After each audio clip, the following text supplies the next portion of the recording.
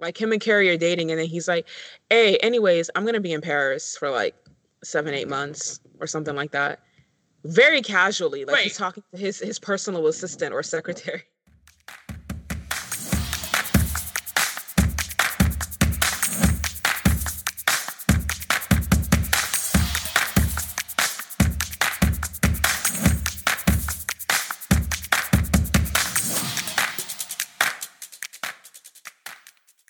Hello, everyone. This is Alex. And this is M. Welcome to the latest episode of The Good, the Bad, the Basic. This is the podcast for TV lovers, movie buffs, and binge watchers of all ages. On this podcast, we'll be discussing what we loved, what we hated, and what's just a bit problematic about the TV and movies that we're addicted to, and do a little bit of rewriting where necessary. For much more exclusive content, become a show producer on Patreon and get access to after the episode outtakes, curated playlists, movie reviews, music video retrospectives, and so much more. Join the GBB family at patreon.com/good, bad, basic. Today, we'll be discussing the landmark sex comedy about four friends exploring their careers, sex, and love in New York City, all while remaining immaculately fashionable. Sex and the City gave us an unflinching and unapologetic look at four very different women's love and sex lives and sparked numerous questions and conversations with its provocative material. Sex and the City directly challenged the notion that having a main cast over the age of 30 wouldn't lead to success, and the writers directly challenged the way that we talk about sex. So how has Sex and the City aged almost 23 years after its debut? Stay tuned.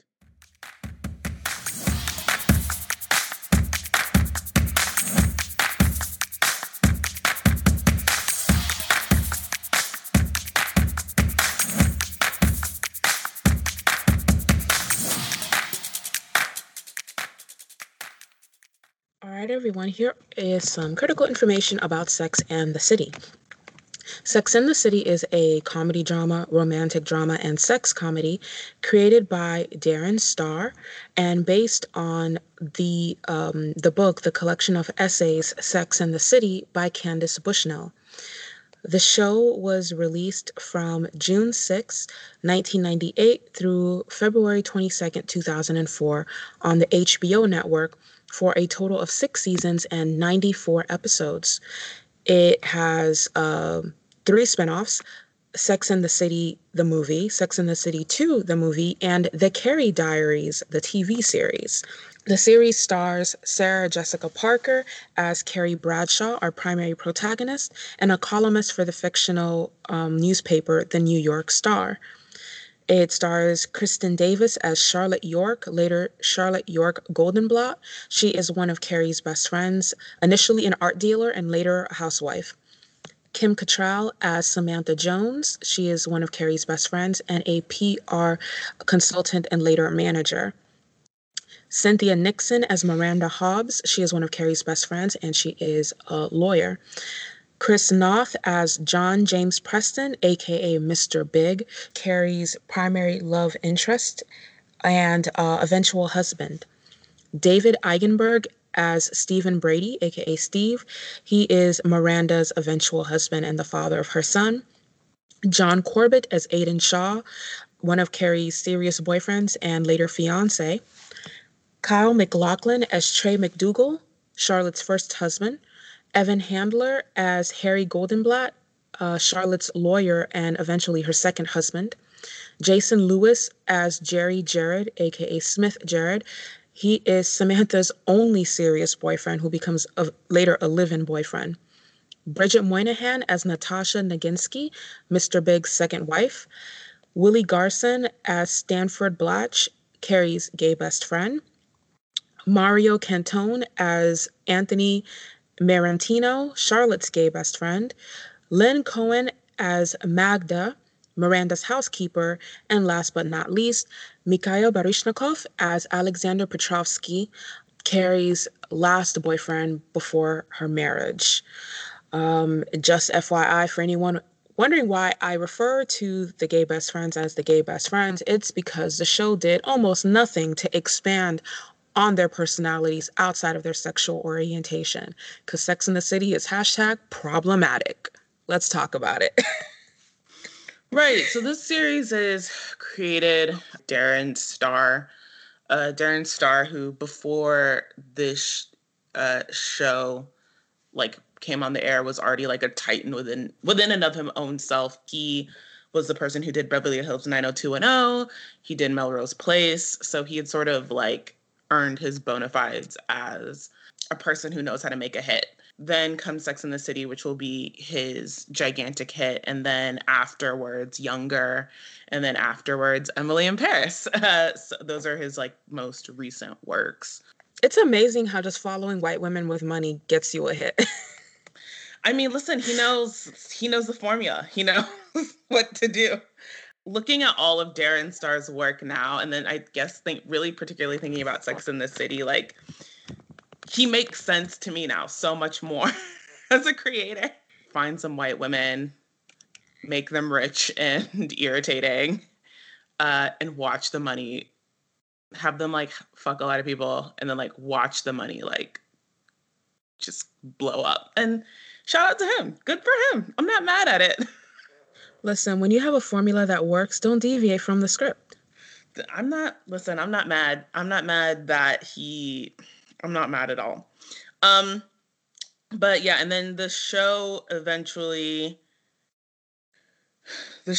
premiered in like I think 2000 or 1999. 1998. 1998. I knew it was like somewhere like in the late 90s. It premiered in the late 90s, and it was a juggernaut from its beginning. That first season was really huge. It was a really huge hit for the network, and then that second season was also really, really big, and it was like the highest rated comedy for like 2 years straight, and it won a bunch of awards, and it didn't, I wouldn't say it solidified the careers of these actresses, but it definitely like is it's all four of theirs like calling card. Like that's how you know these actresses. It's from this show. Most likely. Right. I mean, Kim Cattrall had a huge career, but Sex and the City gave her a comeback. Same with Sarah Jessica Parker. And for Kristen Davis and Cynthia Nixon, this show more or less put them on, because I don't remember a single thing they did even before that. Right. Sorry, girls. Sorry about it. The pilot was interesting. I've never actually really hardcore watched the first season, so I finally did for the first time. And this pilot it's actually really interesting because it's not what I was expecting. Like the pilot is actually really like moody. Mm-hmm. It's really moody, and it's meditative, and in a way that I did not expect at all. And there are like all these callbacks to sort of like these sort of iconic movies about New York. There's a lot of actually like I saw in it like Manhattan and Annie Hall. In fact, watching the first season, I was like, I don't like, it's clear that this show was like always gonna be about white people, or white people's New York. And nothing else, because like they're referencing like Woody Allen, like he's like the king of like white people's New York. So I don't know why this was why this was like people wanted to like beat Darren Star over the head with it. Right. And also like make a show about Manhattan that doesn't center white people challenge. I mean, you can. Like, I think you can, but nobody's ever done it, which is the problem. And you guys played yourselves to think that Darren Star was going to be that first person to do it. Yeah, I think that's the thing. It's like this is the person who did Beverly Hills 90210 and Melrose Place. You thought he was gonna like give a fuck about anybody other than white people, like rich white people. They're like Darren Star's a representation king. Listen, I don't mean to make fun of it, but no. And honestly, I'm glad he didn't, because I don't think he has the range, and he knows where his lane is. He knows where his strengths and weaknesses are, and I respect that. Well, see, and then that's the next point I was going to make. So then that's where like the trouble starts, because once you get into season 1, because once you get into some of the back halves of season 1 and then early season 2, he's trying to, it's interesting, like he really is trying to reach. Like he's trying to reach and say something deep and meditative about life and the scope of life, and then they're like, he starts to talk about race, and I'm just like, oh, stop this. Like, Right. It's like bad. this is It's not good. gross.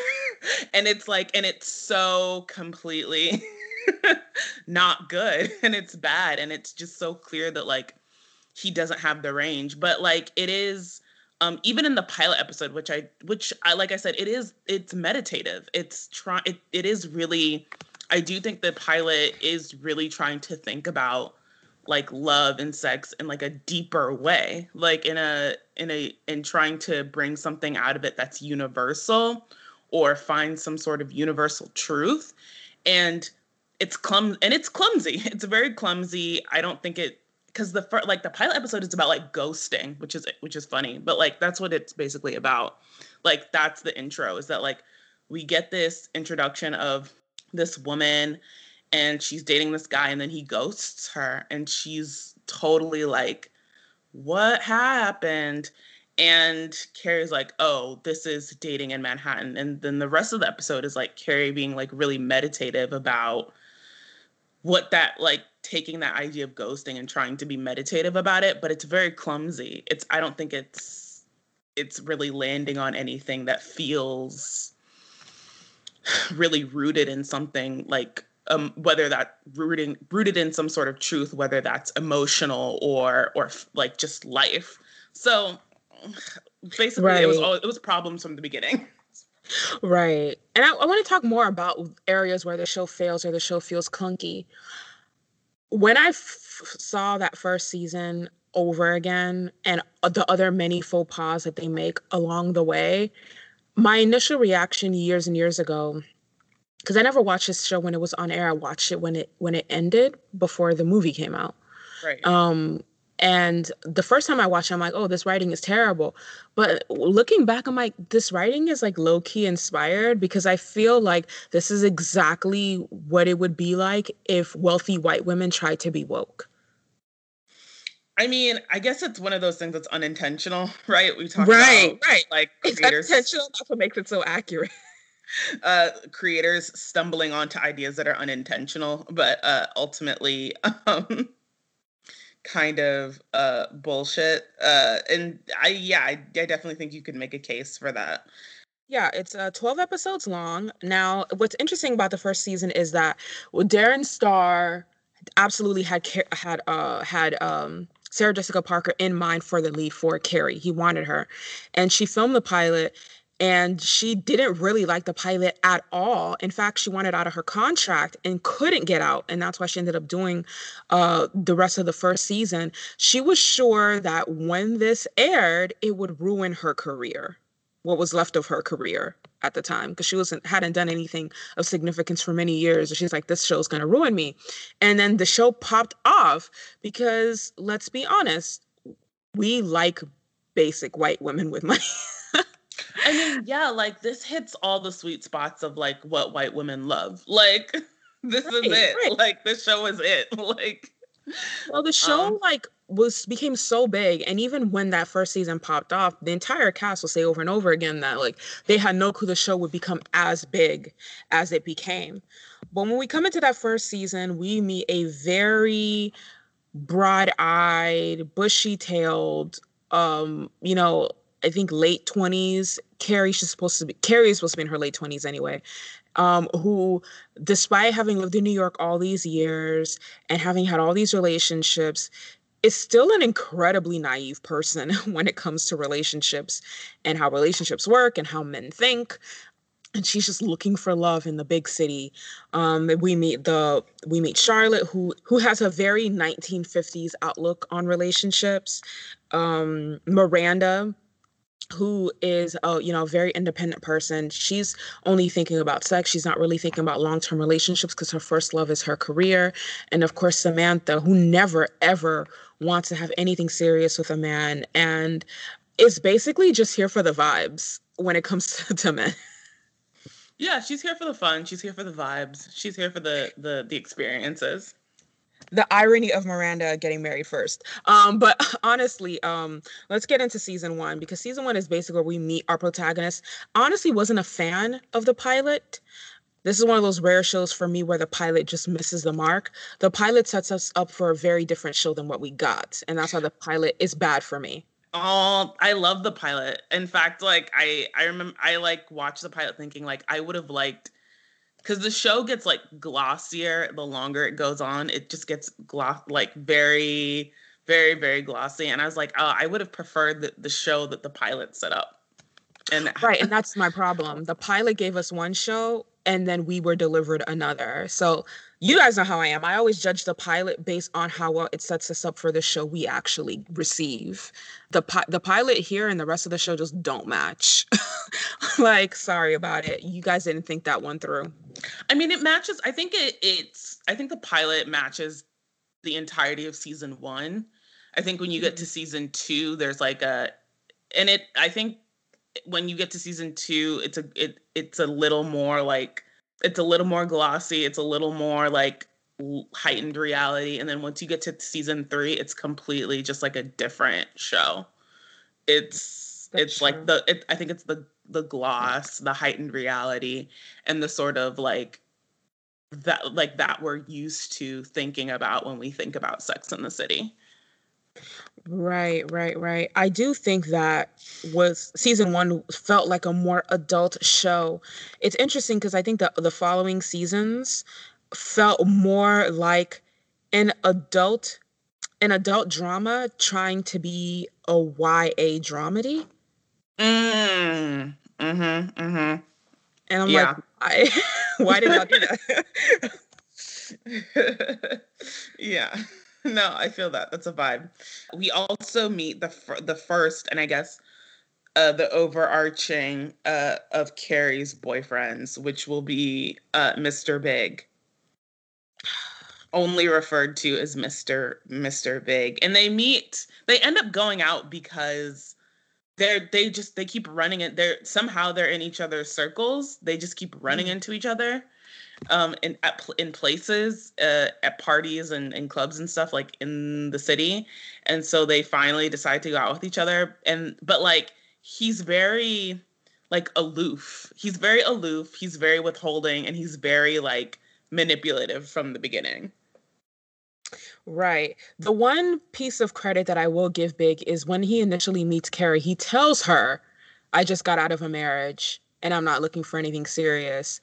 And instead of believing that, she decides, and believing, like you said, his withholding, the fact that they basically just started dating because she was always there. How romantic. Instead of looking at all of those red flags, she decides to dive in anyway and make him the one. What redeeming feature does he have? Money.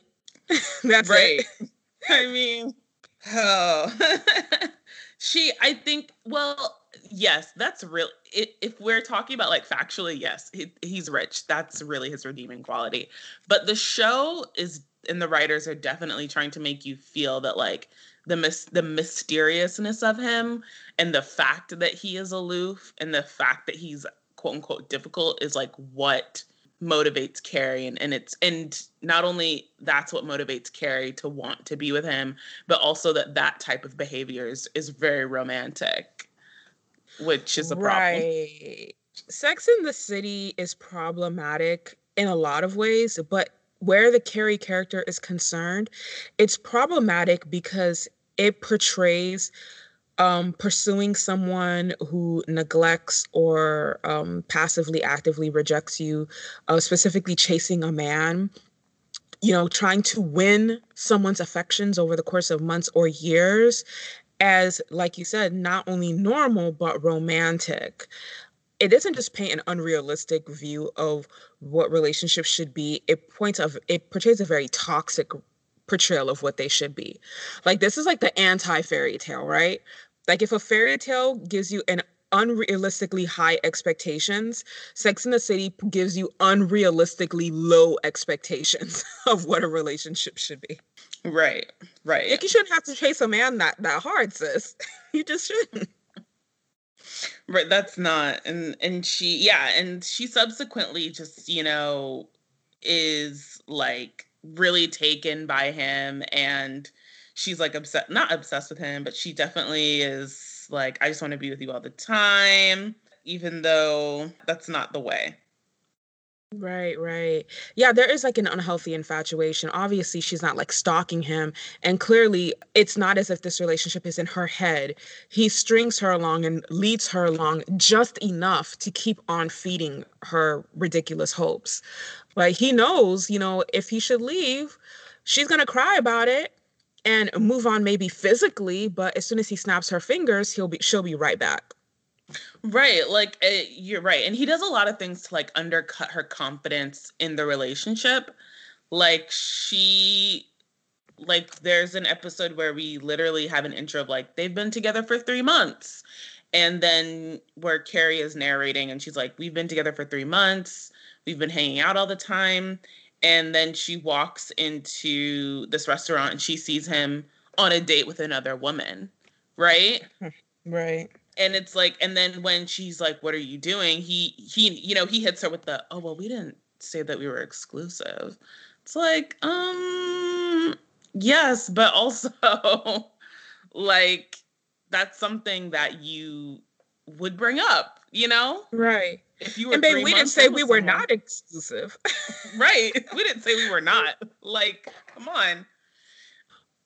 He does a lot of things where like he feigns ignorance to try to make it seem like she is crazy. Like Big employs a lot of gaslighting and negging in that relationship.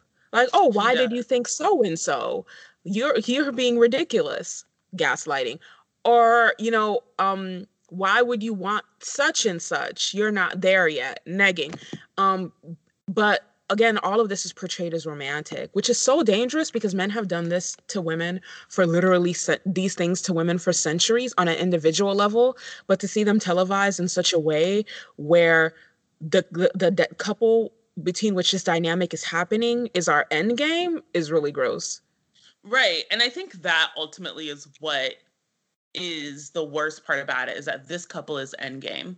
Um, they are who this show has decided are romantic people that we're gonna hold up to for the entirety of the series. It's a bad choice to say the least, because when these things are happening, like, where the audience, us, like, we're not dumb. Like, we can see that it's fucked up, and like Carrie is hurt and sort of, and is traumatized when she gets out of it, when she ultimately breaks up with him for these reasons that we're stating, because Carrie does ultimately end it. She's like, I'm not gonna do this is dumb. And then when she gets into a new relationship with her next big boyfriend, and it's completely opposite, she is like somebody who, I mean, she can't handle it because she doesn't really know what it feels like for someone to respect her and respect her time and like really give themselves to her, and she sort of trashes it that way. Right, right, right. Because at this point, Carrie's addicted to the drama and the toxicity and the dysfunction. She doesn't know how to have a healthy, stable, functional relationship anymore because she's already set in her mind that her dysfunction with Big is goals. Right, it's goals, it's normal. So I want to talk more about other people on the show and their relationships because I feel like all of Carrie's friends, they have their faux pas here and there, but for the most part, since they have a lot more self-respect and self-worth than Carrie, usually have much, much better, much more satisfying relationships. So let's talk about some of the heroes on the show because not all the men on the show are trash. First season was kind of messed up. First season we're mostly consumed by like the Big and Carrie arc, and then the rest of it is just sort of side stories and vignettes, and they all sort of get wrapped up within each episode. And that's the first season. So first season to me is I actually really like first season. I'm gonna give it like a good. I really like this show. I'm sad that this I version, I guess, of Sex and the City doesn't continue. Like, because it is moody. It's the things that don't deal. It's moody.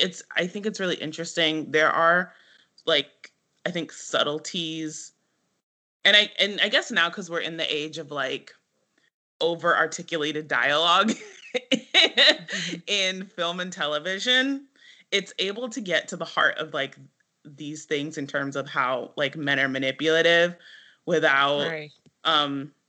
Carrie being like, you're manipulative. Because now, like on a series, you'd have Carrie would make some horrible, awful monologue where she's like, where she says, you are emotionally manipulative and emotionally toxic. And I don't feel as if, and I think it's like my right, and it would be horrible. But first season really captures those dynamics and how like they work in order so you can recognize like the behavior, and I like it for that. I do think that this first season is pretty good. Yeah, I do think that the first season is good as well. Yes, this relationship is really, really toxic, and I wish we had gone into season two with it possibly getting more toxic and then ending for good. Um, but that didn't happen, obviously. Nope. We did have some really great conversation starters in season two. I mean, excuse me, in season one, conversations about threesomes, Charlotte's vibrator addiction.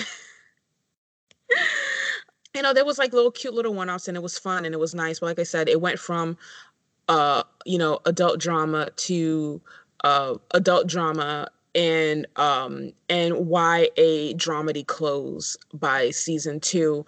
And I think part of the reason it did that, and thinking about something you said and how Big's behavior is never directly spoken of by either Carrie or the writers. I almost feel like this was an attempt to undercut how toxic Big was by making the show as a whole lighter. That's definitely interesting. That's a vibe. Also, I notice when I think about it, by the time you get into, and I'll address this more about like season 3, I also think there was like in with regards to shifting away from like the original moodiness of the scene of this series. I think by season 3, 9/11 happens, Yeah, I and believe so. there's like this big overcorrection to, like you said, to push it into like this YA clothing type series. And I think part of that is probably why that happens as well, because I think about it now, the show never mentions like that at all. Right. It's like we're going to preserve the New York that we knew before the attacks and like you said, overcorrection. We're going to overcompensate for this tragedy by being overly lighthearted. And at some points, the show honestly feels gimmicky. And Mm-hmm. I'm not saying that older women can't have fun, but there's a sort of carefreeness, I guess, that simply isn't possible when you reach a certain age because, the what you know as a person, like the wisdom you've acquired over the years simply won't let you do some of the things that they do on that show. Right. And I totally agree with that. Yeah. So what do you So think of season one? You said it was good. I said it was good, yeah. Yeah, I'm gonna give season one a good as well. But I stand by what I said about the pilot. I would have messed with the pilot heavy if they had kept that same theme in all of our seasons, but clearly it wasn't meant to be. And I feel, um, you know, I feel a little bit swindled. I feel a little bit bamboozled, but it is what it is. Let's jump into season two. Season two, the show was given 8 more episodes, so they had 20 episodes to talk about because the show was a certified hit by this point. Season two, like we said, is when the show gets a little bit more lighthearted and yay. Um, um, and we do get a little bit more. We get more of these vignettes, more of these like one-offs, but the show just does become more fun. Not necessarily funny, and I think that we're going for funny, but it does become like a little bit more fun if you can just take it for what it is and not expect too much. Yeah, definitely. I agree with that. I would say it's definitively season 2. That's also in season 2, I think we expand our other 3 women's roles much more. This is the season that we meet like Steve, which will be like Miranda's a boyfriend, eventual husband.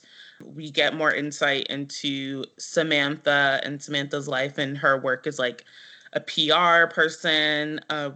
We even see Charlotte going to work, which is crazy because I know Charlotte is definitely like don't want to work hive, but and all of that, and that's really great.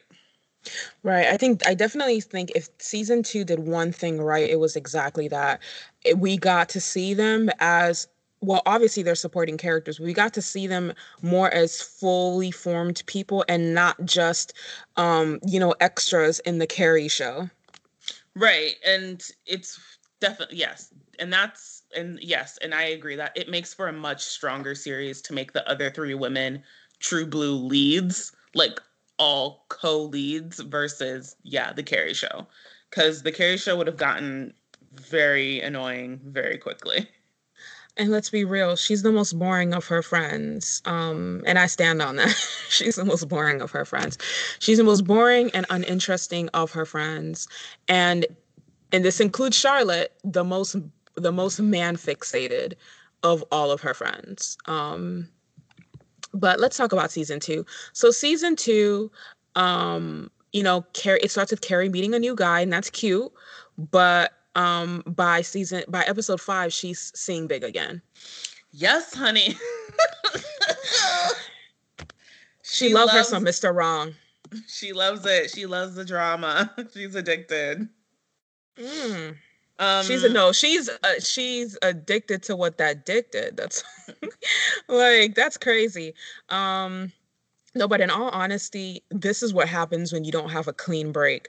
So a lot of people, especially women, are like, "I want closure," and why won't he give me closure? But the truth is that a lot of men won't close the door on a woman that they mess with because they want to know that they can walk back through that door whenever.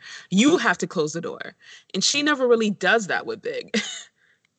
Right. Also, season two is the last we'll see of a certain character. So there's a character like this is also another thing I really liked about season one. Season one had like the four women like had other friends outside their circle, and occasionally these friends would like show up, and that Right. was cool. So in season one, there's like a character named Skipper, and Skipper is sleeping with Miranda, and Skipper I want to root for Skipper, but I ultimately can't root for Skipper because he's like a nice guy, TM. Mm. Season two is like the last we'll see of Skipper because Miranda starts like sleeping with him again until Steve. And it's interesting. They like Steve, but like Steve and Skipper are basically the same character. It's just that they made like slight improvements to Steve. It's like, and I would say none of those improvements are necessarily by the writers. I think the one thing that they did was that they probably just like I think the only thing they did is that they got like a better actor. And it's crazy. It's crazy how something can like as simple as like casting can make a character like go from insufferable to like extremely like you're rooting for this person like hardcore. Right. I mean, I also don't think that Steve was like nice guy in the way that Skipper was. But yeah, David Eigenberg is a great actor, and I think that he and Cynthia Nixon have really good chemistry. I wanted Steve from day one, and knowing this show, I was like, they're not going to let them be great. But lo and behold, they did. Right. Right. So let's talk about Steve and Miranda for a bit. So Steve and Miranda are like a one night stand that like goes well. Right. So there's like two like big great relationships on the show, and I think it's like Miranda and Steve and Charlotte and Harry. Miranda and Steve's relationship is kind of great because I honestly feel like if any relationship on this show should be considered goals, it should be hers and not Carrie's. Well, I think both her and Charlotte in different ways, depending on who you are and what you need. But the point is, they were getting their needs met by, devoted partners. Um, Basically, Steve was giving Miranda the attention that Carrie wanted from Big. He was Right. making his feelings very clear, making a declaration of, because they started off as a one night stand, like, I want to be in a relationship with you. I'm going to pursue you until you tell me to stop pursuing you, and I want to make something work with you. Because it's actually not hard to make your feelings clear. um so he does that, and but this season ends with her reuniting with Steve. They gotten together, broken up, and then she got back together with him again at the end of this season. And it honestly is the thing that made this season great for me, because Big became an even bigger douchebag this season. Like, him and Carrie are dating, and then he's like, "Hey, anyways, I'm gonna be in Paris for like 7, 8 months or something like that." Very casually, like he's Right. talking to his personal assistant or secretary. Really quick, but though, before we move on from Miranda and Steve, it's actually interesting because rewatching that like meeting of Miranda and Steve is really rough because she is mean to him. She is so mean, like she's very nasty, like, and for no reason. And I was like, in another like, and this is where these sort of small details of things is like where this show doesn't quite age right, because like if I was Steve's like homegirl, I would be like, you need to let that bitch go. Like, you need to let that ride because that attitude is not it. Like, in the slightest. Like, Right. like in the slightest. Like first, like you came and like you were super nice to her friends and you got everybody drinks, and then she's gonna mock you like in front of them. You gotta let that ride. I would be like, you gotta let that ride. Gotta let that go, Yeah. Steve. Yeah, Miranda has always been kind of portrayed low key as the mean one, the critical one, but she went overboard with Steve. That was ridiculous. It's really ridiculous. And I guess it's just interesting. Because it's just it continues to be one of the ways in that like I said, the show's dated. But I think it's also interesting in terms of like this idea that like like if you're too cynical and jaded, like that shit can really fuck you. Um, Mm. if you let it. Granted, like it works out for Miranda, but I would not roll the dice the way that Miranda rolled the dice because she's mean. She's mean for no reason to him. Like very nasty, and it was cool. It was really interesting, and I thought like that what like for a show that like doesn't handle things really well in terms of like nuance, like that part was like really well done. Um Another thing I Right, want to because talk about. usually shows punish mean women. Only mean men get rewarded. Right. And don't get me wrong, like if the show had made the choice that like she loses out on Steve, that would have been totally fine. Um and deserved. But it is a different change of pace that like the mean girl like is rewarded. Um but I don't know. I always feel like the mean hot girl is always rewarded, but maybe that's just Right. me. And in Miranda's defense, the show does actually a really good job of like softening her up around the edges, like making her a nicer person and a better partner to Steve as the series evolves, without completely losing her personality, which is hard to do, and they actually did a good job doing with that. Same. Yeah, I agree with that. Also, this season is the first time we'll see like the sort of like the racist element of this show like rear its head. Um Oof. there there is this specific episode that do not ask me to name it, but it's essentially an episode. Oh, that's what it's actually, you know what the episode is. So season 2, episode 10, called The Caste System, Mm. will be the first time this show like tries to say things about real things, and it absolutely fails on each level. So originally the No. show is trying to think about, I think, class, and it should have just stuck to that, honestly. But like in New York City, you can't really talk about class without talking about race, right? Or anywhere. Or anywhere, really. You can't really talk about that. So the show then decides to bring in Thai people into this for whatever reason. But the most and and essentially the show is a super like I mean, it's just offensive from beginning to end, but the part that stands out to me the most is this story in the episode with Samantha sleeping with this white man who has like a live-in Thai maid. Do you remember what I'm talking about? Mm-hmm. Mm-hmm. Um, so the whole thing is, first of all, he says he picked her up in Bangkok, which, oh my God, like the the Picked her up like a takeout order.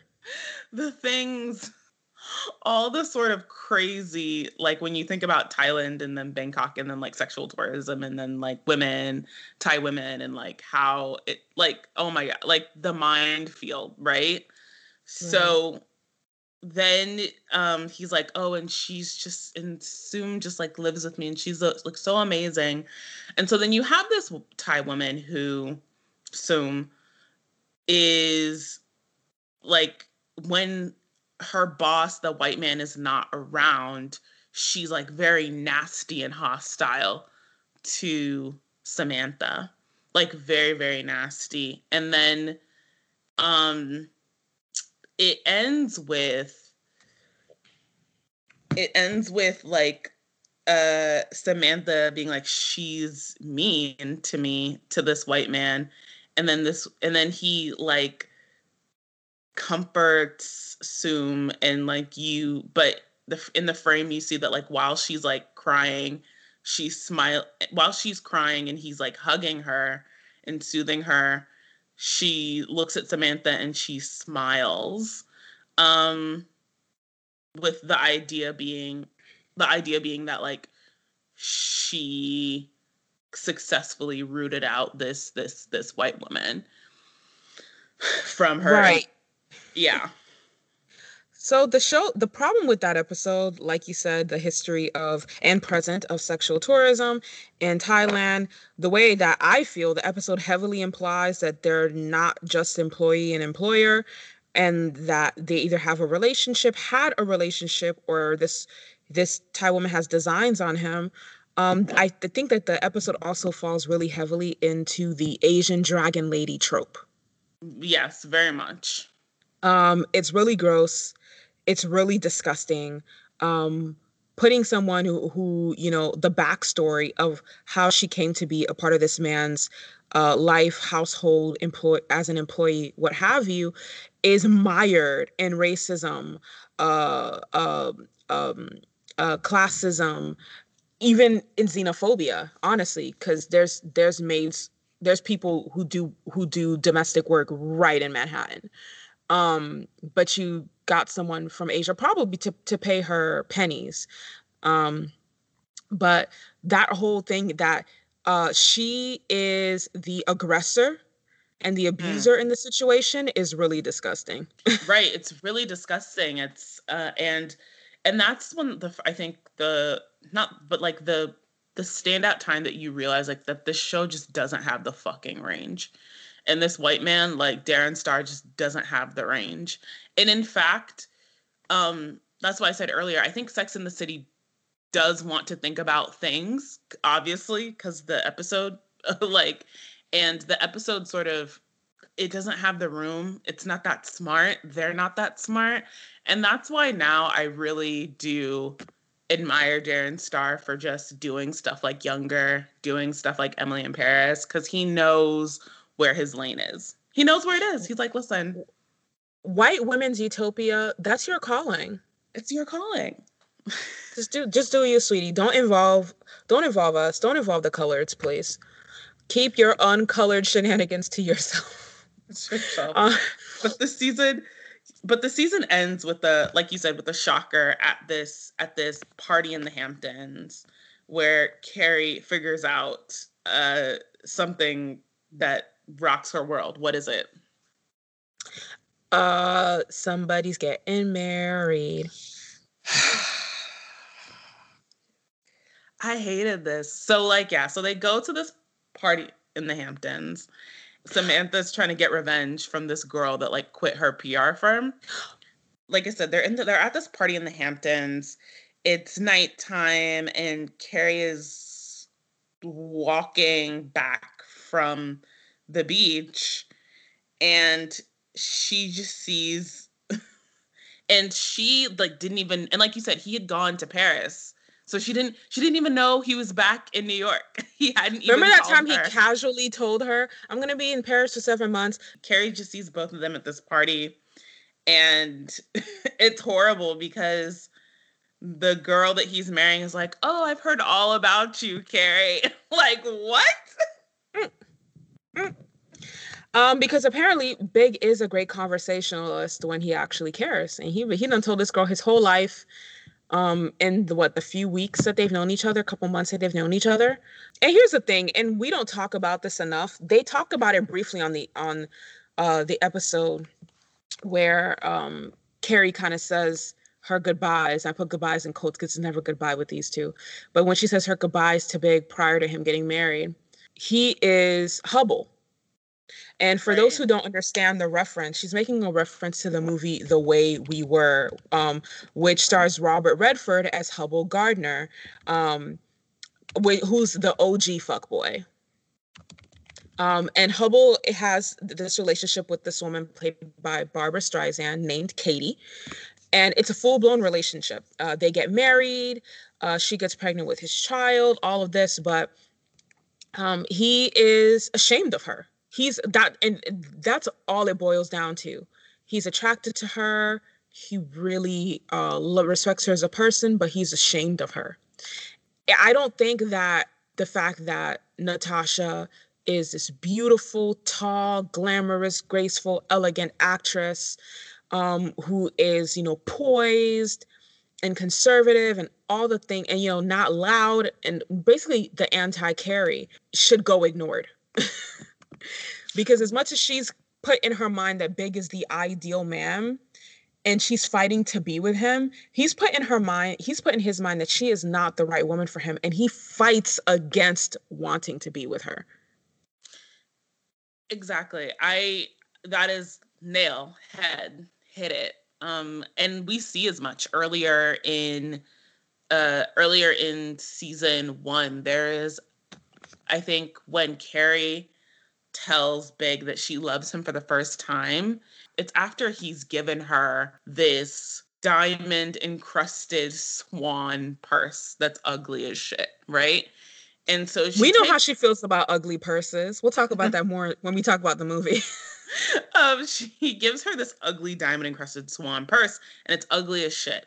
And she doesn't get why he's given her this purse, but like he doesn't really get her things. So she says, I love you, to compensate for how much she hates it.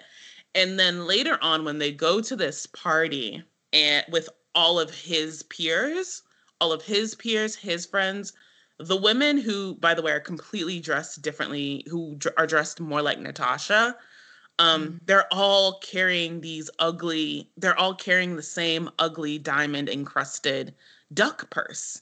All of them. They're all carrying this purse, the wives in his peer group.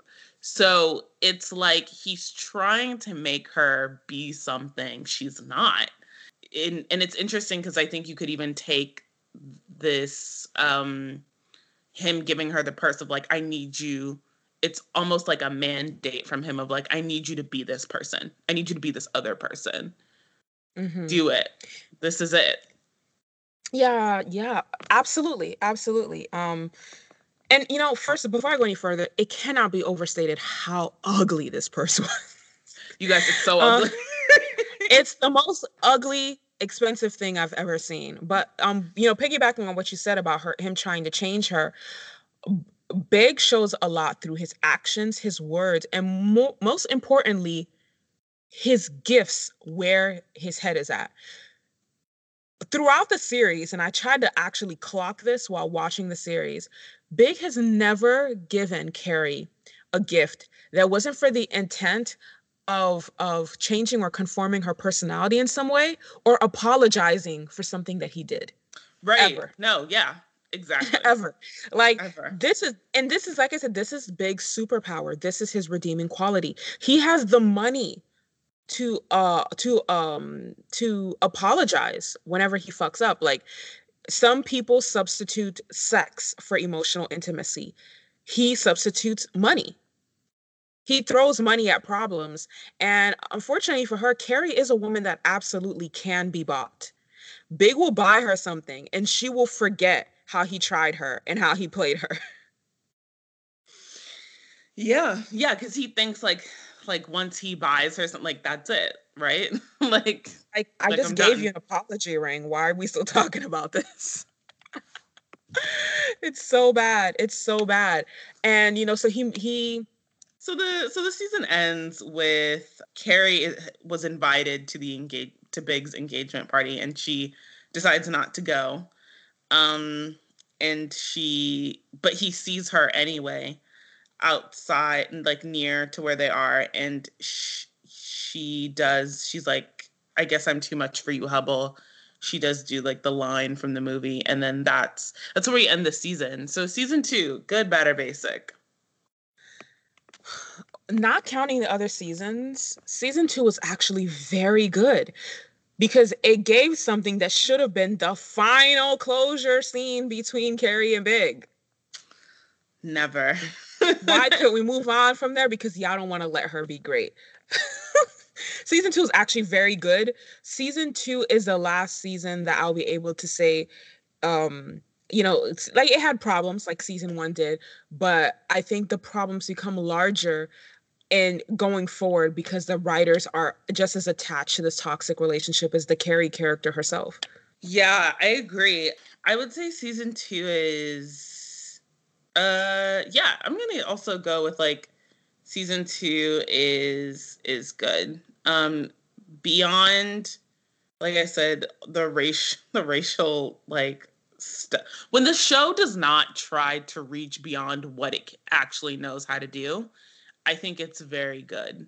It's tight. I think these even though I think these ideas I think it's trying to be meditative about, like it's still sort of clumsy in that way, but it is solid.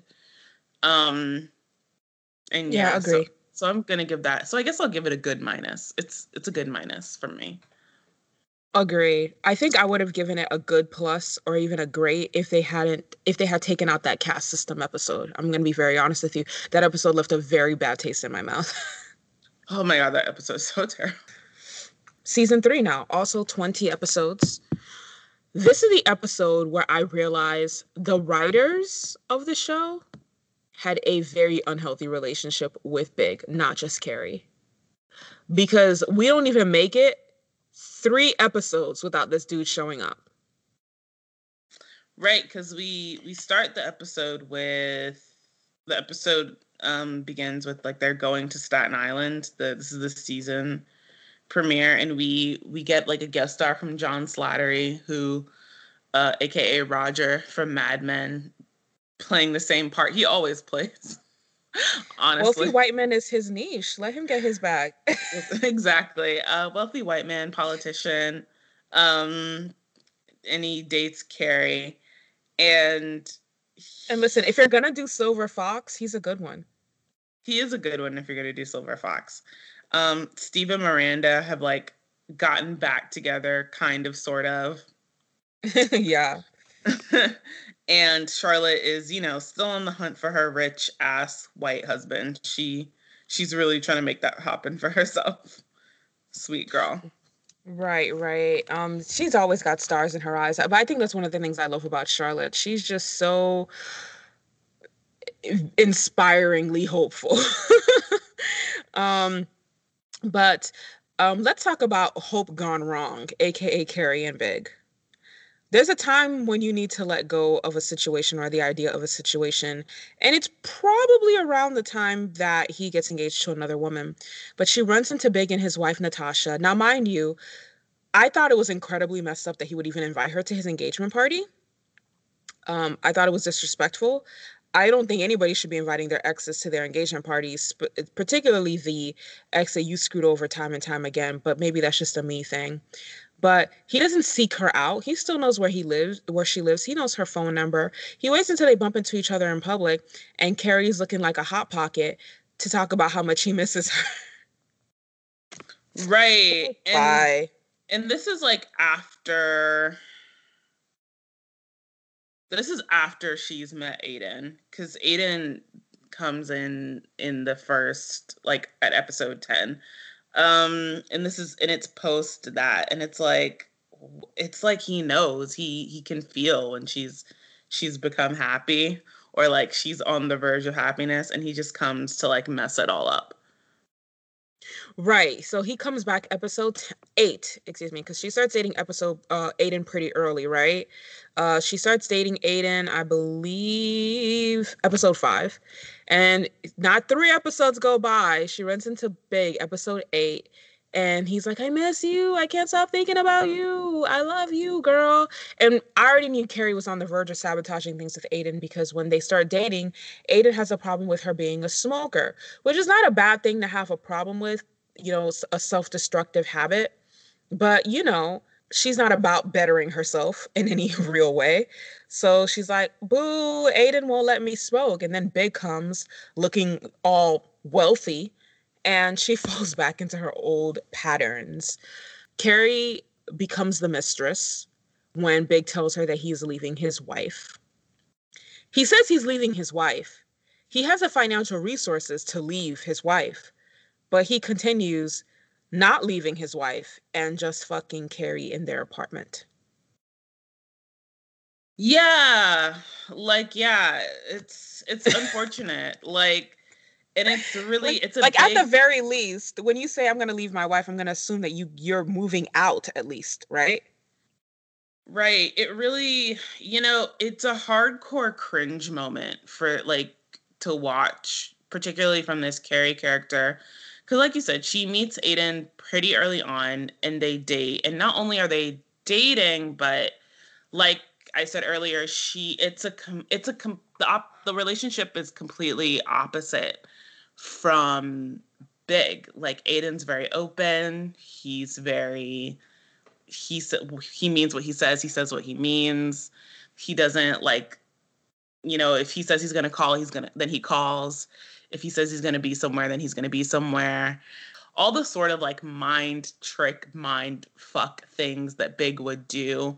Like there's a story where like Carrie talks to Big like earlier on in season 1 and season 2, either season 1 or season 2, and Carrie's like, you never sleep at my place. Like you never, and like when I go to your place, I feel like I'm getting kicked out. Like, and that's not a thing with Aiden. Aiden's always at her place. He brings his dog. He very much works to integrate her to his life. In fact, before Big sort of re-enters the picture, there's a whole episode where Carrie is like just self-sabotaging.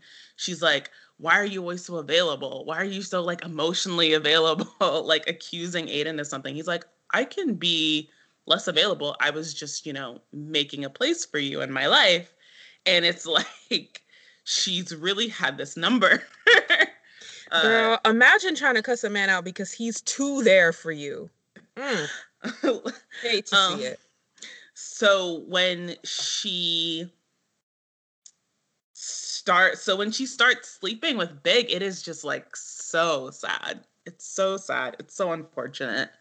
It's ugly. It's really self-destructive behavior on camera. Like, I can't think of a better way to put this, because you have something good and you have something that's good for you and going well for you with someone who cares for you, who's attracted to you, who's honest with you and dependable.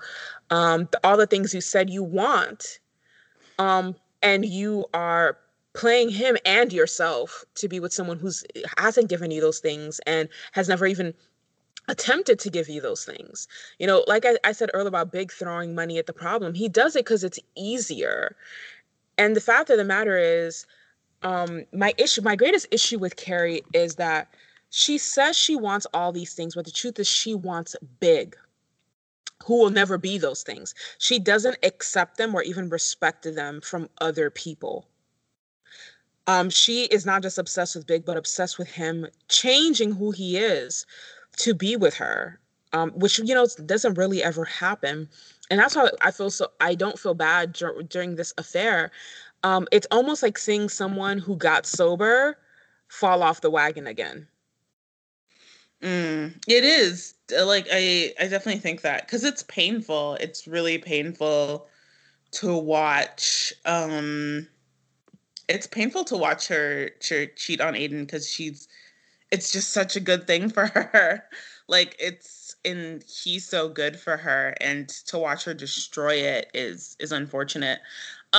Season 3 is also the season where I think the show will make the most missteps in terms of like just transphobia, biphobia, just general queer phobia, general racism. Um, this is also the horrible. Because I think by now the because I know at the time of airing the show, like by now, like there have been like criticisms about like the whiteness of the show, of the sort of the whiteness of the show, of like the lack of queer people, or like the sidelining, I guess is more appropriate to say, of queer people on the show. And it's reached a fever pitch at time of airing. So the episode is episode 5, No If, Ands, or Buts. And the main story of No If, Ands, or Buts is this um, story with Samantha dating this black guy. And it's horrible. It's horrible. Everything about it is terrible. Everything about it is offensive and racist, and it's shitty. And and then uh and then it's after that, Are We Sluts, which there's a part of that story that is about Samantha harassing these black trans sex workers. Like that is the main story. She is harassing these sex workers who are literally just trying to make their living and go, because she just doesn't want them around her building, because she, a wealthy white woman, lives there. So like now you, lowly trans black woman, must go off somewhere else, but you can't be around me because I'm white. And then we have this also like really horrible episode called like Boy Girl, which is just like, it's just Carrie being biphobic for like 20 minutes. um and Yeah. it's hard, This you season is guys. bad. This season, honestly, I give it a bad for so many reasons. All of these faux pas, the queer phobia, the racism. And at first, I didn't understand why they kept giving Samantha these racist storylines, but apparently, this was a move to make her less likable to audiences, because so many people, the viewing audience, preferred Samantha to Carrie. Oh yeah. So these moves were a move to reinforce Sarah Jessica Parker as the lovable lead. And apparently there was a lot of tension between Kim and Sarah Jessica Parker as well, on set, because she was just a better liked character. But regardless of why it was done, it shouldn't have been done. It was really gross to look at. We're tired. We're so tired. And then, when you throw in this relationship between Carrie and Aiden, and then Carrie and Big, Carrie being reduced to the mistress, or reducing herself to the mistress, Big's wife getting really badly injured with her teeth when she finds out about their affair, because he can't be bothered to move out, and we know he has some money for that. He can't be bothered to start with divorce proceedings. He can't even be bothered to pay for hotel rooms anymore, and brings Carrie back to their home. Like, so many things about this season misses the mark. And of course, aside from Carrie, Charlotte gets married to the wrong man, to Trey McDougal this season. And that was Right. a mess. That was a whole mess. So, She knew that man was impotent, and she went through with it anyway. in true Charlotte fashion, she thought it was just something that they would be able to fix. Child. You can't fix something that he's not trying to talk about. So, the communication issues were there, and they were the biggest red flag. But it's really, really interesting because this season, I feel, is Carrie, Charlotte, and Miranda, excuse me, Carrie, Charlotte, and Samantha at their very lowest from a personal level. Right. No, yeah, definitely, definitively. But what do you think of season 3? Do you think it was good, bad, or basic? It's just it's just bad. There's just so many things. Like you said, it's too many things this season. It's too many. Also, like the jokes get more racist just in general. Even if it's not like a very hashtag very special race episode, like there's like a weird joke about like AIDS that Charlotte makes, and I'm just like, it's and all I could really think to myself is like, it's crazy how different people get when they get money. Like, because you would think Darren Star being a gay man would be sensitive to something like that, but like, no, he's just like kicking. I'm like, I guess when you get money, things get different. So the season ends with, like we said, Charlotte's gotten married. Aiden and Carrie have broken up because she confesses what she did to Aiden in a moment of guilt, and he rightfully breaks up with her. And I guess everybody's trying to end things on a high note. So yeah, so the very last frame of, I think, to cap off what a shitty season this was, is the the trans women, the trans sex workers, the black trans sex workers from earlier. Samantha invites them to this like rooftop party where, I mean, shout out to the free food. So I'm happy for them for that, because I know that I take free food very seriously. I take free Same. food and free drinks real seriously.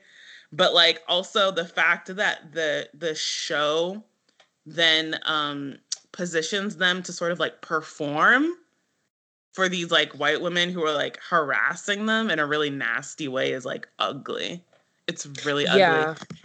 And it's supposed I to be like celebratory or something, like, oh my gosh, look at how we're all friends because like I asked this white woman to twirl or something. Like it's not it. Right, it becomes really, really interesting how each of these type of very special episodes is increasingly more offensive than the last. Um, which is hard to pull off, but y'all did it. You really somehow managed that. Season 3 is bad. I'm sorry. Season 3 is just a bad season. I don't mess with it. I don't want to talk about it anymore.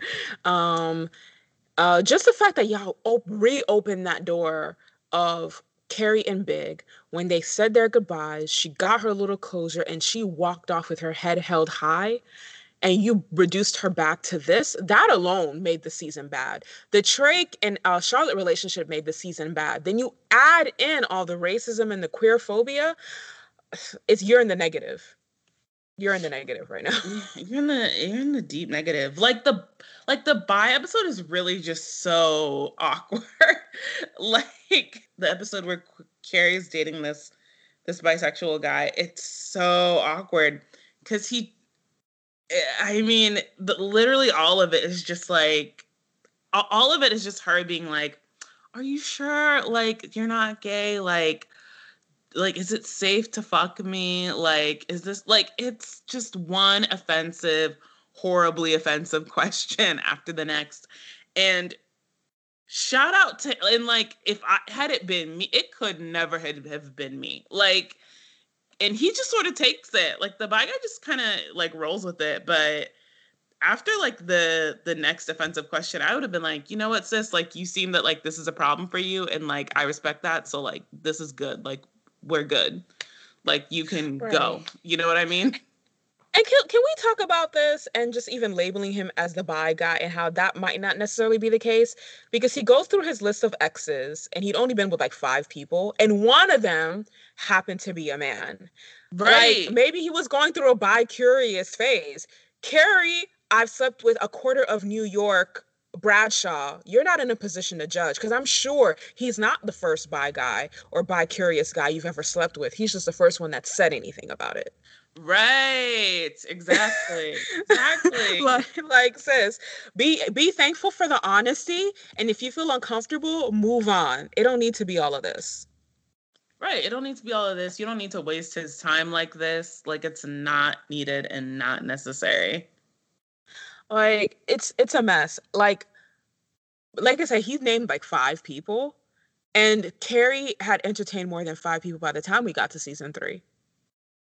The show makes it very clear that as far as Samantha, and oh yeah, Samantha, and Miranda are concerned, they've had strings of boyfriends and one night stands prior to even the opening season.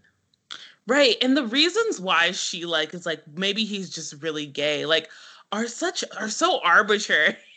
Like the reasons the episode gives are just like so weird. Like it's like they go out on an ice skating date, which by the way is super cute. Like I would we would be so lucky that men thought of like super cute dates. You know what I mean? Like Right. and Well, Big like would have taken her to the opera. mm, like so they go on this date where they go ice skating and then she's like, well, he took me ice skating, so like he's gay. I'm like, what? Like, I don't even know how she connected those dots, but go off, sweetie. Go off, sweetie. Like I most people are just like, oh, that's fun, that's different, like that's cool. Season four is basically when a lot of the shit a lot of the seeds that were sown in season three, all those bad seeds. It's harvest time. That's true. um Charlotte's marriage is absolutely falling apart.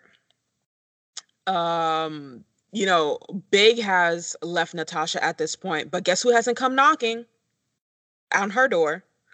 After she's left him that last time. You would think that now that he's free to pursue her, he would do so since he was talking all that stuff about wanting to be with her, right? No. He plays her to the left in typical Big fashion. And so she continues dating. Charlotte's desperately trying to save this marriage, and I'll give Charlotte one of the things I love about Charlotte is how much she tries.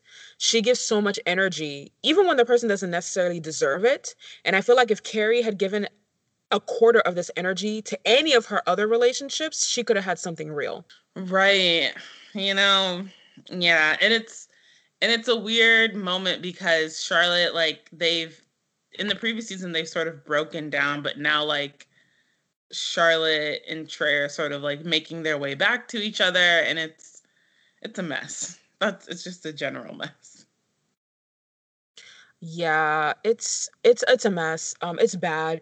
Charlotte's marriage keeps getting worse, but she's committed, which, Carrie doesn't know what commitment is. I'm gonna tell you that straight up. She doesn't know what commitment is. Not even in her relationship with Big. She has no idea what that's supposed to look like.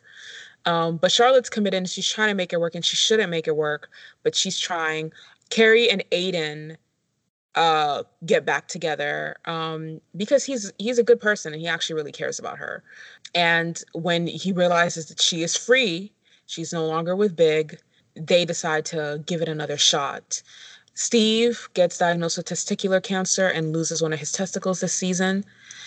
And Miranda gets pregnant with their baby. So a lot of the season revolves around themes of starting a family, adoption, pregnancy, and abortion. There's a lot of one-offs about those individual topics. Charlotte's having fertility problems. Carrie had an abortion when she was in her early 20s. Miranda has this baby that she's not sure that she really wants. So there's a lot of really great conversation starters in this season, which is the thing that I like about it. And I like that we thought a lot. We saw a lot less of Big, and I really thought that it was done and that he had checked out, but no such luck.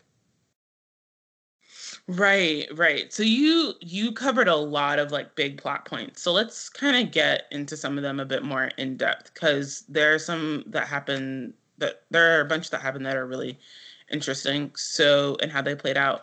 So one sort of story that I do want to call attention to that happens in the third episode is and this is just an aside, we don't really have to get in depth about this, but there's like an episode called Defining Moments, that's episode 3, where Carrie quote unquote dates this guy with ADD, but it's not ADD, he's just on coke. Like Right. The show like thinks it's portraying ADD, ADHD. It's not. This is someone who's clearly doing a lot of cocaine, and I just want to make that clear.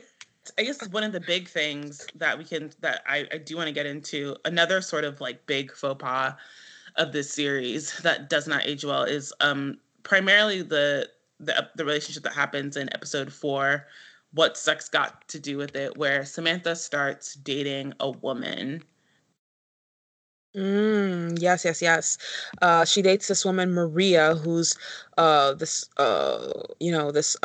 Brazilian lesbian artist who is played by the internationally renowned Sonia Braga. If you guys don't know who she is, she's like a Brazilian actress. She started on telenovelas. She's the aunt of the currently very, very popular Ana Braga, who I believe is Alice Braga, who's on Queen of the South right now. But like the fact that they got like this heavy hitter for this episode, I sat up, I paid attention. I'm like, maybe they will actually do right by a person of color. Let's look. Let's see. Absolutely not. Absolutely not. It's cringe, this story, and it starts in this episode, but like this is a storyline that continues for several episodes, and it's like, wow. It's a lot. It's a lot, like, for a show that's helmed by a gay man. Like, he does not like other queer people at Right. all. I don't There's think. definitely a toxic propensity to other and exotify and mystify queerness to the straight gaze, or gaze, Gaze, to the straight viewing audience. That is really weird and really cringy, and it feels very self tokenizing. Yeah, and that's essentially this relationship. I mean, it's from the beginning, like, Samantha's in this relationship, and Samantha herself is just like, I mean, it's not even the story isn't even about the relationship as much as it feels like it's a vehicle by the writers to just like be really misogynistic. Mm-hmm. Um, because you have Samantha in this relationship, and then she'll make remarks of like, oh, I can't take this fucking woman, like she's too fucking emotional, like, or oh, I just like, we always have to talk about our fucking feelings, like, or she'll say something like, oh, like, she'll just it's just misogyny. It's just like, it's unadulterated, nonstop, just misogynistic language about uh the relationship itself, and the her partner, Maria. Mm-hmm. And then when Maria like rightfully acts sort of like fuck you to Mm-hmm. Samantha, she's branded once again another woman of color, the third one now, branded as like some sort of the show takes the position that she's just some sort of crazy spicy Latina who's just, out to harm this poor white woman. Right. All of these episodes featuring like characters of color and Samantha always try to portray Samantha as the victim somehow, which is cringe. It's when she, especially when she's always the aggressor. And then to cap it off, now Samantha is someone who's always been portrayed as the man of the group. There is no leading man on Sex and the City, right? So she's like the man of the friend group because quote unquote she thinks like a man. So the episodes with Maria lean heavily on the stereotype that lesbians are overly emotional. It really leans heavily on that stereotype that all lesbians want to do is be very, very emotionally close and talk about their feelings and cuddle up all the time. And obviously, that's not Samantha's cup of tea. Samantha's reaction didn't bother me so much as um, the added layer of racism in how Maria was treated. I mean, I mean, but I think even within that, I think it's weird to ascribe that the way Samantha is or thinks is inherently inherently masculine in some sense. Like, I Right. think that within itself is misogynistic. um Absolutely. and then once you compile that with the language that she's using specifically within this relationship about Maria, it's racist, it's also misogynistic. Mm-hmm. And it's like, and it's just, it's being really nasty towards lesbians for like no reason. It's just a lot. Yeah, it's and honestly, I don't even think that's an outlier when gay men create art, because a lot of their work doesn't necessarily shit all over the gay man, but has been put, called out time and time again for their portrayal of trans people, men and women, and lesbians, and using Right. the rest of the community as the butt of their jokes. It was just cringe. It was really, really cringe. It's cringe. Um, whew, but let's see. So next I want to talk about, I do want to talk a little bit about um uh Aiden, Carrie and Aiden in this whole getting back together thing. So Aiden, so Steve opens up a bar, and Aiden is his silent partner. Shout out to the exes becoming friends. We love um it. and Carrie is like so shook, and so she and Aiden, like anybody who's been cheated on, has had a real glow up post cheating. Mm-hmm. And That he got sunlight his just hits different. he cut his hair, he lost 10 pounds, he got a new suit. Like, he's unstoppable right now. And Carrie sees him and she's like, yes, like I used to hit that, like that's me. She's like, it's still mine, right? No, Carrie, no.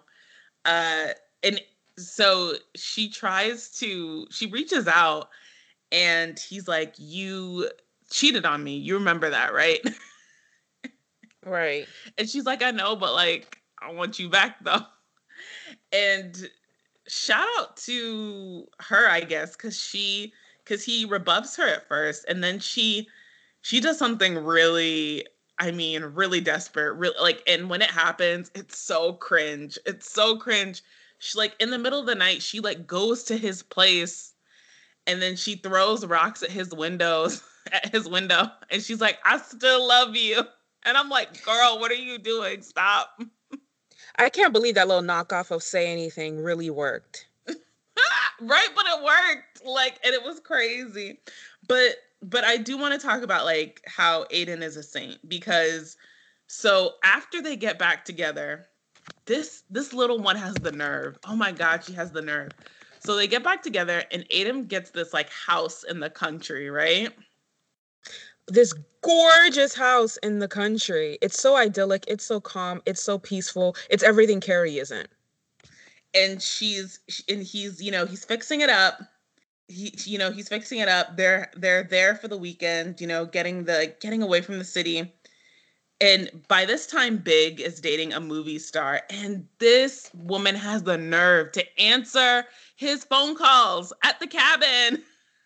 Right. Remember earlier how I talked about how every time that man snaps his fingers, she comes running? It's sad, you guys. It's really sad. She Oh don't love my herself. oh my gosh, like, and then when they can't, like, and the phone signal's bad, so she's like, come up to the cabin. And I'm just like, Did you just I invite him to that man's house? right, did you Did just you invite just him to invite that man's house? did you just invite the nigga you cheated with to the man who took you back's house?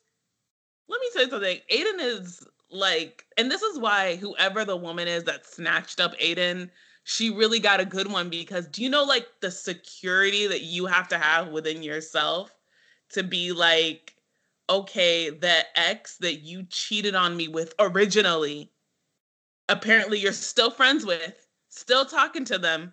They can come to my house in the country that I bought to I'll to never be talk that to you, secure, to thank talk to God. you about whatever. Don't ask me because I'm not that secure. Call me insecure. I don't care. I'll Yeah, take it. it I works will in never me. be that. That ain't gonna happen, sweetie. Your ex can't come to our house. She's not welcome. Same. Like, it's not me. But Like, it's not in me. Don't ask. Try Jesus. Don't try me. and Don't ask. and the fact that she like has the nerve to even like be like, oh please, like to ask, like what? I was like, is it meth? Is it coke? Is it like what is it? I Because don't. I think she was on Audacity personally. I think because she definitely had some. She had that. She had the audacity. Um, but even after all of this, Aiden gives like a shoulder and an ear to Big, who's spilling his guts at that cabin, crying about his girlfriend while low key trying to cock block. Aiden still asks Carrie later on to marry him, and she accepts. And we already know before the yes even leaves her mouth, she's about to sabotage this. right.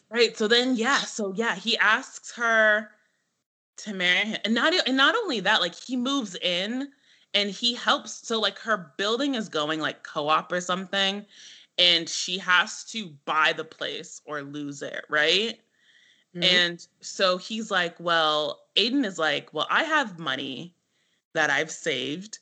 And how about I'll help you buy your place so you can keep it. And then I'll buy the place next door. And then we'll knock out the wall and we'll have a huge place and we'll live together. That's a I lot. mean, all of these sound like solutions to me, but Carrie likes problems. So Carrie let's loves discuss. problems. She hates happiness. And so he does this, he's practically moved in at this point. Like before he even offers this, he's there all the time. His stuff is there. Pete has a little bed there. And then onto this, he asks her to marry him, and of course she says yes, but like the first thing she picks at to like sabotage this thing is like the ring.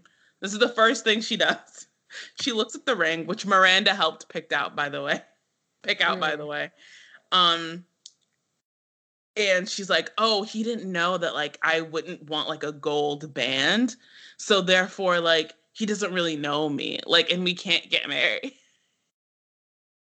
If this isn't the most white womanist objection I've ever heard in my life.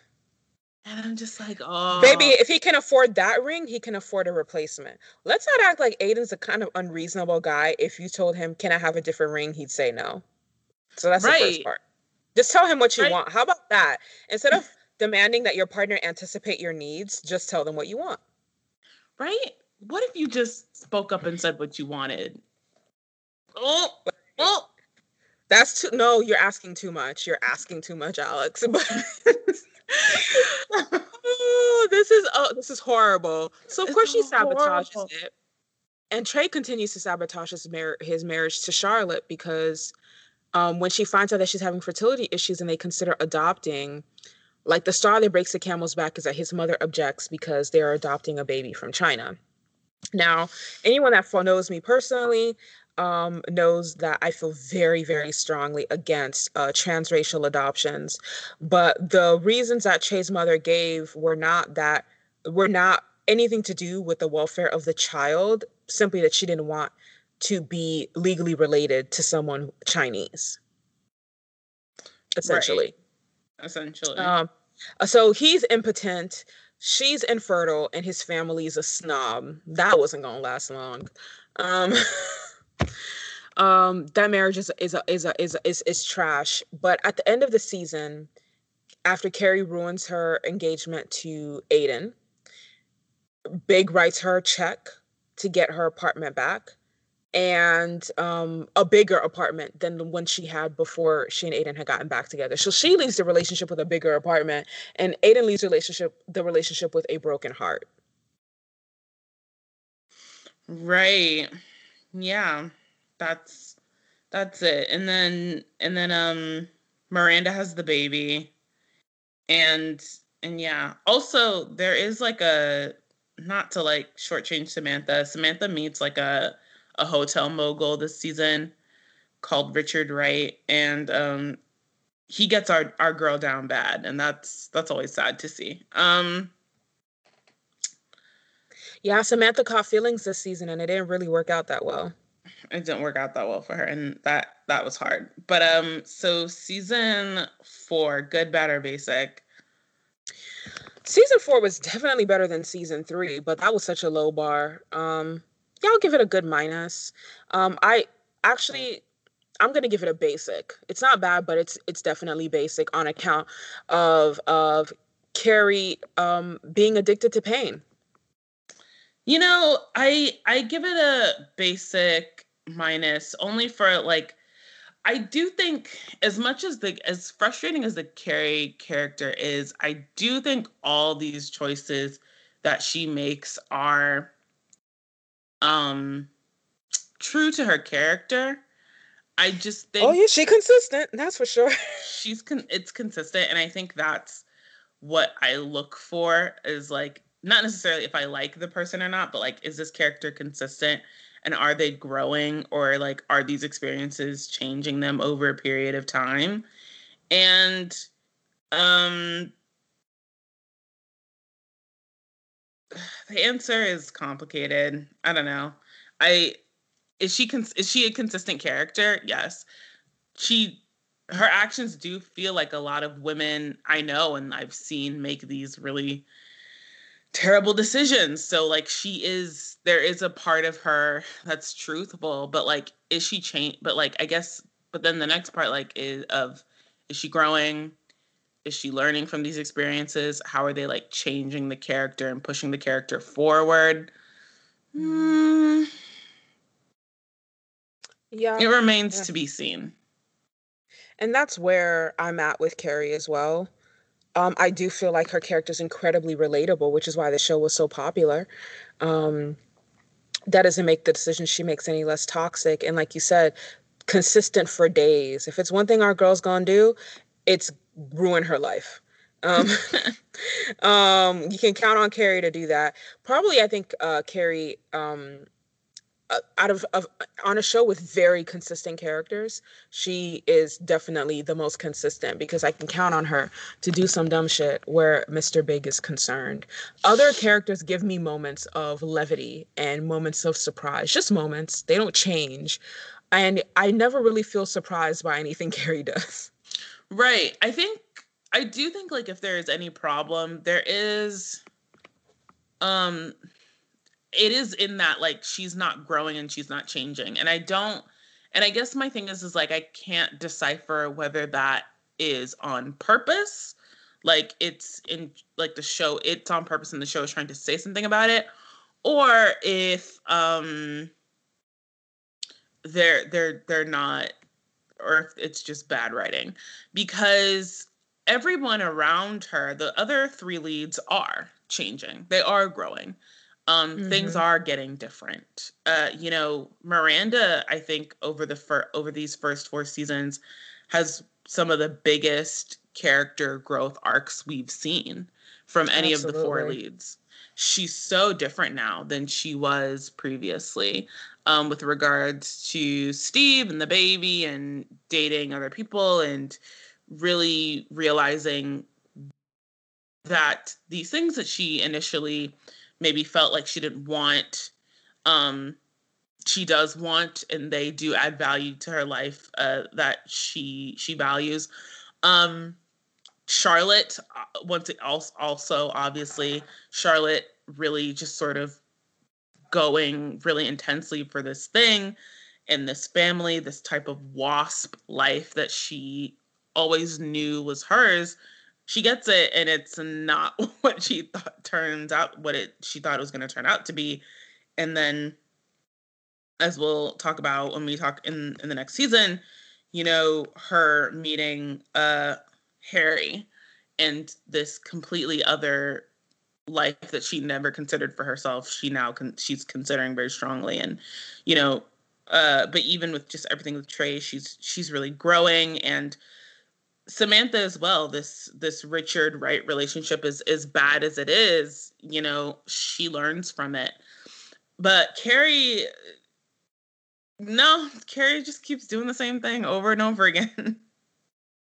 Yeah, and I do think it is bad writing, but I also think that um it's like I said, it's a side effect of the writers and the showrunners attachment to the Carrie and Big situation.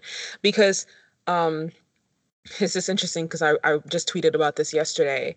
You can't grow and heal in the same situation without making different choices. Carrie has the least growth because she makes the same choices over and over again. Right. Right.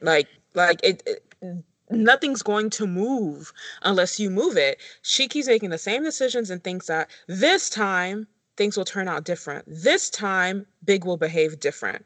And like, who sold you that bill of goods, honey? Somebody lied to you. Right.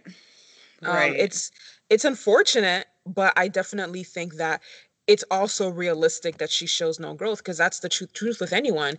You're in the same situation or the same job or the same neighborhood or whatever that's the specific area of your life. You're not making any changes. You're not making any growth. Even Carrie's writing low key sucks on the show because after a while, all of her columns sound the same. It's like she's talking in circles because she hasn't made any real growth in her love life and she's supposed to be a relationship columnist. Right. Right. All these things just compile together to hurt the character. So, yeah, so it's a basic minus from me. Oh, Yeah, same. I'm gonna give it the same score. It's not as bad as season 3, and they would have to try really hard to make that happen. But it's not good. It's not good, guys. But so there, I mean, there's a lot of small things we can point out that are good, right? Charlotte and Miranda's growth, you just touched on that. They definitely changed their perspective of what love, relationships, family, marriage should look like, and they become better people for it. Charlotte becomes a more open-minded person. Miranda becomes a kinder, more giving person. Samantha, I feel, becomes a more of the version that she was in season 1, which was actually a good version for her, because she learns why she avoids relationships. Relationships, especially with people who are dishonest, take a lot of energy out of her. And she wants to devote that energy to her work. So everybody kind of gets reassesses or reevaluates or reprioritizes their life, except for Carrie. uh, yeah, yeah, I agree with all of that. That's definitely where we're at. Things were Um, good. And I mean, I really feel like they could have, they had a little something. They were working a little something out, but alas, it really failed to hit the right note for me.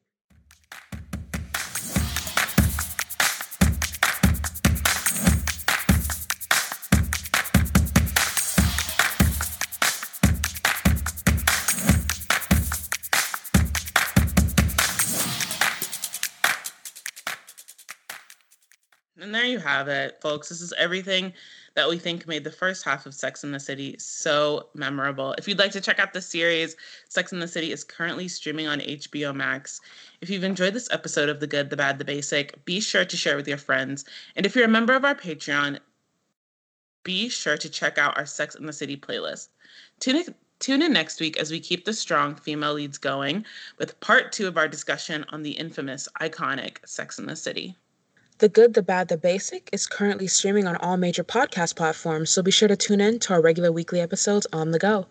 Leave us a review on your preferred platform and share our weekly episodes on your social media. Please follow us at The Good Bad Basic on Twitter and at Good Bad Basic Pod on Instagram to get in on our daily content. Also, be sure to follow our SoundCloud page, The Good, the Bad, the Basic, where all of our weekly episodes debut first.